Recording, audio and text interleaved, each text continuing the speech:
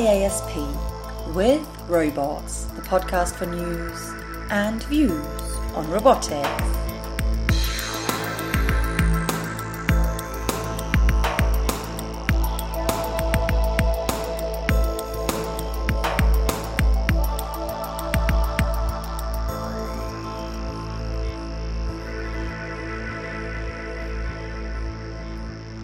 Hello and welcome to the latest episode of the Robots podcast. Today we're off to Russia to revisit the 2016 International Association of Science Parks and Areas of Innovation conference.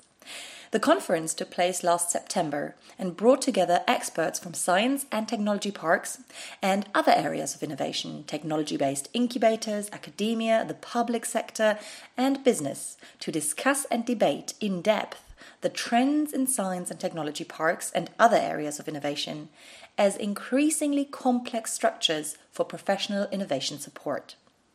Our interviewers Audra Nash and Christina Brester were there and spoke to some of the delegates for us. First up, let's hear from Albert Efimov, Chief Roboticist at Skolkovo, one of the conference hosts, about creating an innovation cluster for robotics companies. Hi, welcome to Robots Podcast. Hi. Would you introduce yourself? My name is Albert Efimov and I work for Skolkovo Foundation as a head of Skolkovo Robotics Center. Mm-hmm. Would you tell me a bit about the Skolkovo Robotics Center? Skolkovo Robotics Center is an integral part of Skolkovo and we are focused on two areas of robotics. Mm-hmm. It's intelligent robotics, it's a next day robotics I call it, and unmanned vehicles, aerial, marine vehicles and ground vehicles. Mm-hmm. Okay. Now, what kind of support do you provide these companies? Well, basically two types of support. First of all, different kinds of support for commercialization, like financial support, yes. Connection support, networking support, infrastructure support, and what is important is that we are city. And we are supplying our city as a test ground for our robotics. Mm-hmm. So basically two types of support. First type is usual for development institutions, but second time, because we are city, it's not very usual. Mm-hmm. Tell me a bit about the city that you provide on the Skolkovo campus. Oh yes, it's very interesting because we would like to be leveled with, for example, Silicon Valley in California, and we open up our city for unmanned vehicles. So far we've got two routes available for unmanned vehicles, so they can use it for transportation. And I think we start this testing from October. From October? Yes. Working on this unmanned year. aerial vehicles? Yes. Yes, unmanned vehicles, fully unmanned vehicles. Yes. Now tell me a bit about some of the companies you have here and how many there are. There are over 60 companies doing robotics in Skolkovo. And how fast are you growing? Because you had 30 a little while ago and now you have 60? Yes, exactly. So we double the number of companies every year. Wow. That's our goal. Because the field is growing rapidly everywhere in the world. So we are using this wave of interest in robotics in all areas, starting from scientific and education. But we try to get away from making robots to creating useful robots or useful products. So it's not fun, it's fun to do unmanned vehicle, but how to apply this unmanned vehicle later. It's fun to do exoskeleton. But what to do with this exoskeleton later? Because it's all about services, and that's our focus area is, of course, service robotics. Service robotics. Okay. And so can you tell me a bit about the Skolkovo community, the people that live here, the people that live and work on the Skolkovo campus? Well, not many people are just living there at Skolkovo campus. By the way, I'm living myself maybe 2 kilometers from Skolkovo. Yes. So me and my family is already there. But for us it's important that people are coming to Skolkovo. And I would say a quarter of our residents overall are already in Skolkovo having their office square. Yes. Office square or laboratory. And we believe that more than half will be having their office space in Skolkovo within a year. Yes. And now, so how does Skolkovo find companies? Well, there are two ways. First way, they just come to Skolkovo. They would like to do a startup project. Okay, do or they apply? Second, They apply yeah, and they apply to Skolkovo. But second way is we reach to community of engineers and scientists and Yes. say, cool, listen guys, that's a cool idea. Can you do it? And said, well, it might be a good product. So there are two ways. Yes. First, we work with existing pipeline of projects, and second, we reach out to relevant community and give them ideas on what to do and which we can show to our customers, which we all know already. Yes. There is a very simple way to go to the Skolkovo, and there is only way to go to Skolkovo is to fill up form at our website, questionnaire. Well, this questionnaire is rather complicated, I would say, because it's like good scientific article, Okay. just the same level. Ah, I see. Yeah, so it should be also peer-reviewed. So after people submit their application, it's peer-reviewed by 10 independent experts, and nobody knows who they are. Yes. So it's fully anonymous, and they give feedback. And this feedback is very valuable. Yes. Because it gives that startup opportunity to evaluate itself against collective mind of our expert, which is extremely important. And so the companies, once they come, they're still evaluated once they arrive at Skolkovo. Yes. They have a trial period, or they're evaluated every year? Every year, because every company come to Skolkovo with roadmap. Yes. And So what is this roadmap? A set of roadmap? goals? No. Roadmap consists of technological, marketing, HR part, and startups should actually evaluate performance of this roadmap in annual questionnaire. Yes. So they're evaluating how they're doing in Skolkovo. Some of them are doing great. Some of them are not doing great. So it's we have startups which are failing, Yes. but it's normal. Yes, of course, with startups. Okay. And then so at the 1 year period, you evaluate how they've done on their roadmap Yes. and decide if you extend for an additional year? No, not like this. You can exit Skolkovo two ways. Yes? First way, if you fail to comply with Skolkovo rules, Yes. and rules in Skolkovo are very simple. You do only what you get the status for. What did you get what for? What you get status. Oh, okay. For example, people who are doing exoskeleton cannot do, for example, unmanned vehicle. No. Or they cannot do construction or No, tourism. That makes sense, of course. Yes. So that's the first thing. They have to do what they signed for. Yes. And second thing, it's one way of exit to break something. But natural way of exiting is 10 years or reaching out for 1 billion rubles revenues with 300 million rubles of profits. What are some of the larger companies at Skolkovo? Robotics? It's a mistake to think that Skolkovo is for startups only. Yes. Because Skolkovo is actually for any company which got the status Skolkovo and comply with our rules. So we have companies which already have a lot of in revenues, more than 1 billion rubles, Yes. but very little revenue or very little profit. Very little profit, yes. Yes, so there are such companies.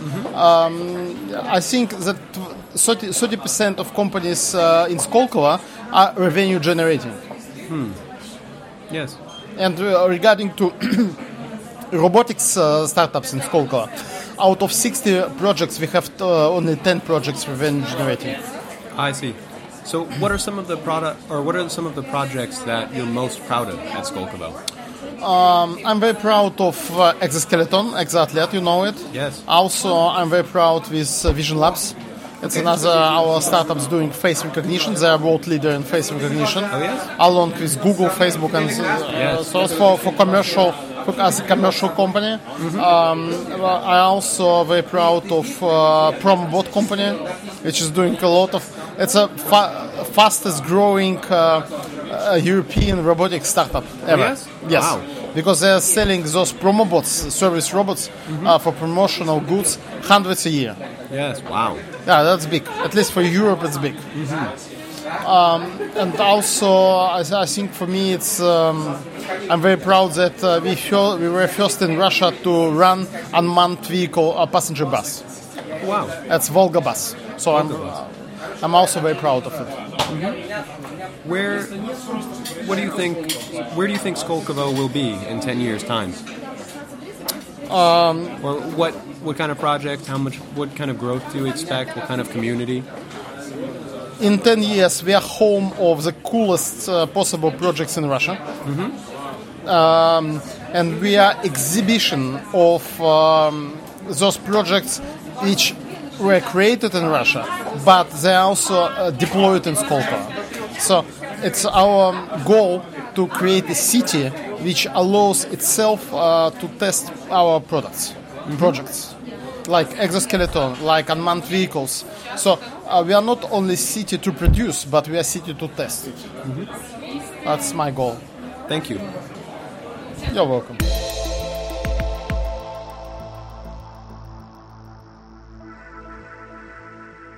And next, we delve into the world of underwater robotics, as Odro speaks to Anastasia Oryasheva, CEO of Suro, about a waterproof unmanned aerial vehicle. Hi, welcome to Robots Podcast. Hi, Can you introduce yourself? my name is Anastasia and I'm CEO of Tsur Robotics company. Now, can you tell me about what you have at your booth? Well, this is a copter and a fish tank, and we are demonstrating a waterproof copter. Now, why make a waterproof copter? Because if you want, And to be clear, it's a quadrotor, Yes. so 4 propellers and fixed frame and Yeah. these kind of things. so if you want to have a professional drone, you should use it in every weather conditions. So it's for rain, for snow, for hard weather conditions. Okay. And how do you make it all weather? So this is a special two-component compound. All the drone is one PCB, and then it's in compound, so it's waterproof completely. And so it's like some sort of rubber that Yeah, you're putting around the drone to make sure water doesn't touch the electronics? Yeah, it's rubber compound. Okay.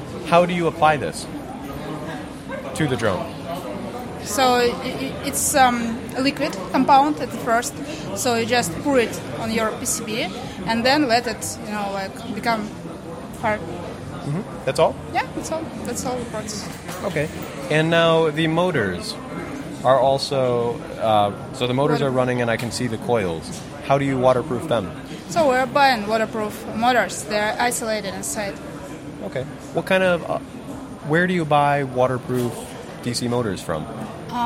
It's Chinese DC Motors, so it's a famous company, T-Motor, and they're selling different types of motors, including waterproof ones.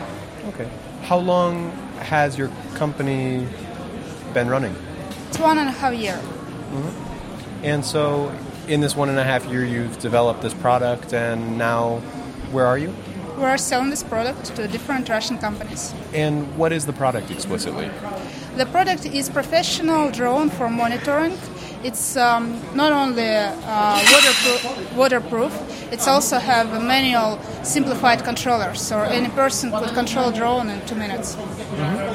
And so is it this one frame that we see here? It's a drone that's maybe 1.5 feet or 0.5 meters. This is the drone that you use? Do you have other ones? Yeah. Yes? This is the drone. What kind of payload can you put on this drone for all-weather applications? Up to 200 grams. So 200 it's grams? video, yeah. So it's video camera, it's photo camera, it's different sensors. And you get, what do you get? 20 minutes of battery, 20 minutes of battery life, 15 minutes of battery No, life? it's up to 30 minutes. 30 minutes? Yeah. How? It's a very lightweight frame and big batteries. Yes. Okay, and what is the intended direction of your company? So we want to create, all kinds of professional drones and low-cost ones. In what spheres, what problem domains? Agriculture, bridge inspection, a host of other things? Any inspection and monitoring, including civil monitoring and emergency monitoring. Emergency monitoring. Do you have any partners in the drone space? In the drone space, no. We have partners with Russian companies that use drones. What kind of companies? So it's mainly emergency, it's Russian Emercom system, and companies that use drones for monitoring. And how did you decide to start this company? So we basically created a controller for tilt rotor UV at the beginning of our company. And then we decided to create Russian drones because there were no big companies that created drones. Do you plan to have an international consumership? Yeah, of course. Russian market is a small market for consumer, devices, so we won't go to international market. And what's the timeline for that? I think 1 year, 2 years. To Europe, to Asia? We will begin from Europe. Yes. And then, of course, U.S. market. U.S. market? Yeah, that's Why? the goal.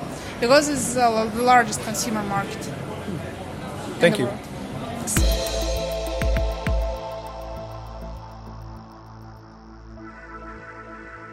And finally, sticking with the theme of water, let's hear from Boris Rosman, General Director of Genome, about underwater vehicles. Hi, welcome to Robots Podcast. Hi, welcome. Can you introduce yourself? Yes, I'm Boris Rosman. I developed underwater robotics name GNOME, or in English Genome. Mm-hmm. It's neutral buoyancy vehicle which can move. Say it again. Huh? Neutral buoyancy. What is that? Buoyancy, neutral. It's not sunken, not. Okay. Neutral. Yes. So it's a robot that is somewhere in between the ground of the seafloor and the surface of the sea. Yeah. Yes. It's like underwater drone. Yes. It can. It's can a robot that fly in any direction. Yes. Any direction, up, down, right, left, forward, back, and any. Mm-hmm. And works via cable. Operator in surface unit station control it using joystick. Mm-hmm. And robot can fly because it has motors. Mm-hmm. Horizontal motors and vertical motors. Yes. Would you describe what the robot looks like? So we'll start with this one, not the Mini.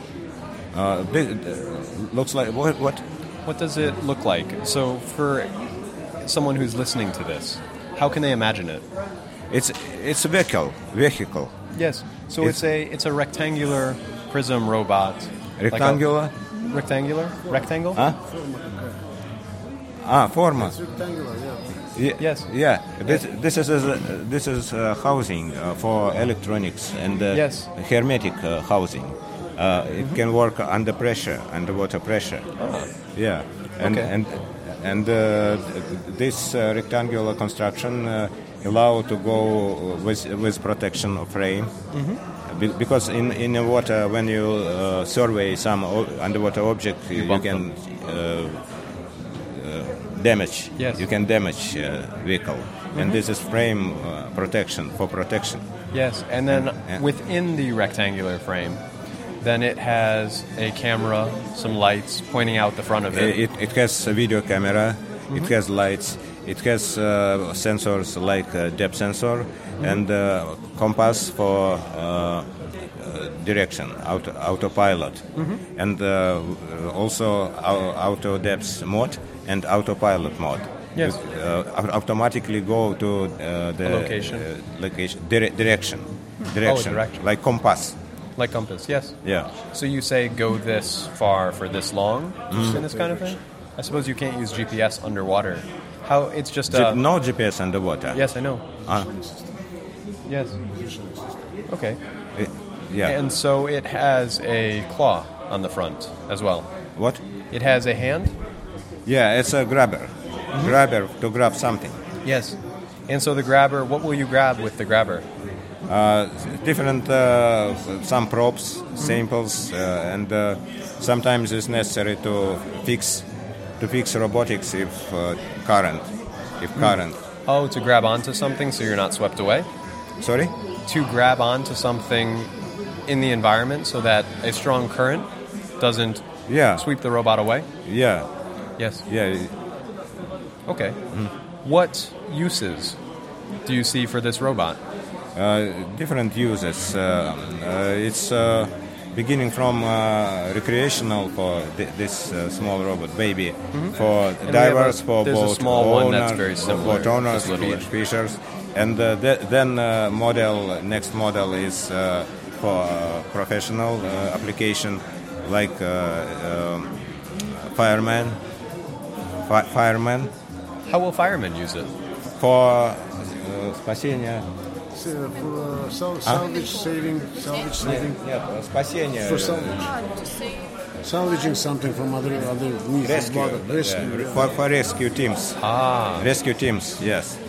And for inspection pipelines, inspection legs of oil platform in sea. yes. And communication, underwater communication, and in port, in shipyards. Port security. Yeah, port security. Yeah. Yes. It's many applications which require the underwater survey. Yes. And now the cable that goes to it, is it powering the device? Yeah. And then you're also sending information back to the user. It's mixed in signal, voltage, power, video, and data channel. So you have multiple cables in the cable that communicate these kinds of things? You're not communicating video through... No, three signals. One signal is voltage, Yes? power. The second is video, Ah, I see. And then mixed, ground. and data channel also. It's all multiplexes in one signal. Yeah, that's why we use that. Our cable is very thin, 3 millimeters, Yes. because our competitors have 8 millimeters minimum, 8-10 millimeters. It's very important in the water. To keep it thin, yes. Underwater, very important. What kind of resolution from the camera do you get? What kind of data rate are you It's seeing? about 700 TV lines. It's analog camera. Say it again? Analog Analog camera. camera. Oh, cool. 700 TV lines. 700 what? TV lines. TV lines. What is that?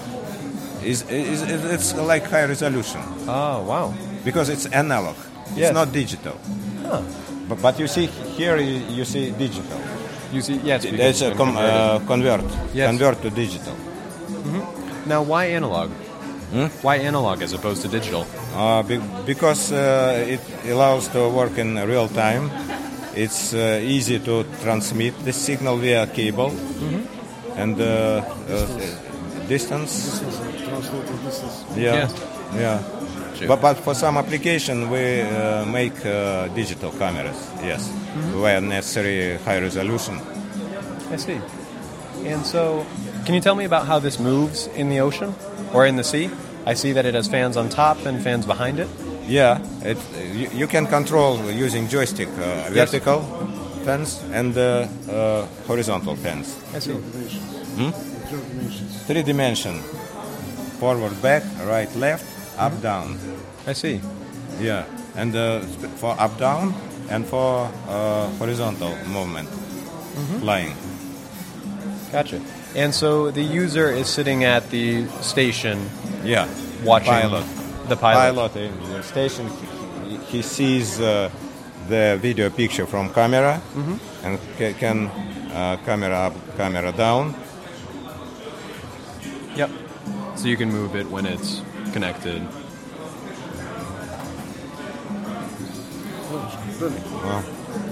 Camera up, camera down for Okay. observing Your environment. It's possible to set a second camera here. We have models with 2 cameras, Okay. one in the front Oh, and a rear one? and rear. Yeah, Gotcha. So the camera can pan up and down? Can it Yeah. do a left and right as well? right and left. Yes, The it second, Can. It can, yeah. Oh, yes? similar, but the second camera. Gotcha. Okay. And so what happens when, or do you have problems with the cables becoming tangled or getting stuck in anything? Always? Any ROV. Yeah. It's a bad thing for all ROVs. Yes. It's Achilles heel. It's Of the Achilles heel ROVs. for ROVs, yeah. Huh. It's always. Okay. Is there any way that you've been able to reduce the downside of having the cable to it? There's not an reduce alternative. Is there any way you've improved the cable so that it's not getting caught on everything or anything? Do you keep a tension system? Operator can. I noticed that it's very smooth, Yeah. so that it wouldn't build up friction. Operator can have experience. It's a knowledge Experience. of piloting. Yeah, pilot with good piloting, good experience. Now, But for some application, is not necessary big experience. yes. For example, if you survey dam, you can have experience because it's many garbage, many unexpected things. Drift mood, all kinds of things. Yes. Are there other methods of communicating with an underwater vehicle than a cable? I believe some use acoustics and these kinds of things because you can't use electromagnetic AUV waves. are autonomous underwater vehicles. Yes. It's another class of underwater vehicles. Yes. And but this. But they're autonomous. They're not connected until they they have surface, battery basically? on board. Battery on board. They programmable. And more. They get their own program, go by the given direction or map or whatever, and they come back. That's it. Very simple. There's no control. It's not simple. It's very complicated technology. Oh, but, yes. But I mean very it's, simple it's, operations, Yeah, that it's they without execute. umbilical cable. Yes. Do you see any methods of control other than making it autonomous and using a cable in the near future? No, cable. We make cable vehicles. Yes. So that's your focus. Yeah. Yes, but are there other companies that you believe will use other methods than we've discussed? No, only autonomic. What you? Only autonomous. I see. Yeah. Someday they will. Yeah. Yeah. Gotcha. Okay. So what's the future of your company? We try to capture more market all over the world. We sell all over the world, and we want to sell in US, for example, because US is a huge market. I've heard, yes. Yeah, but we have competitor in US. Now appear many competitors all over the world. Yeah, and we have to reduce our prices and have some. So it becomes one of those races to the bottom kind of thing? Quality, low price. I see. That's the goal. Okay. What do you do different than Are there distinguishing features of your underwater vehicle compared to some of the competition? We would like to make some improvements which will allow us to compete more and more. In terms of cost reduction? In terms of cost reduction? Yes. Yes, that will be the major future improvements. Yeah. We look for some cheap materials. We became to work with 3D printers, and it's cheaper, and it allows to make cheaper. Yes. Prices cheaper. I see. Is it a very low margin market that you're entering? Do you make very little profit off of each one of these you sell? Yeah. Yes. Yeah. Do you sell many? Do you sell many of them? We sold about 600 units for 9 years. For 9 years? Yeah. I see.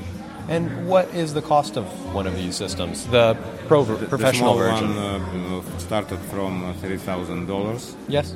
This model is professional is about 7,000-8,000, and the big one 40,000. 40,000. Yeah, it's for deep 300 meters. 300 meters. What kind of pressure do you experience at 300 meters? What kind of pressure does the robot experience? Pressure? Yes, the weight of the water on all sides. 1 atmosphere for every 10 meters. How much? 1 atmosphere for every 10 meters. Wow. Okay. 30 atmospheres. Yes. 30. I see. Okay. Thank you. Thank you.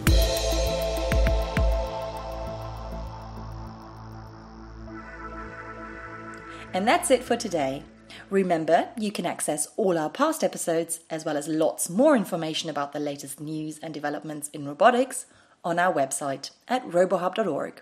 We'll be back in 2 weeks' time. Until then, goodbye.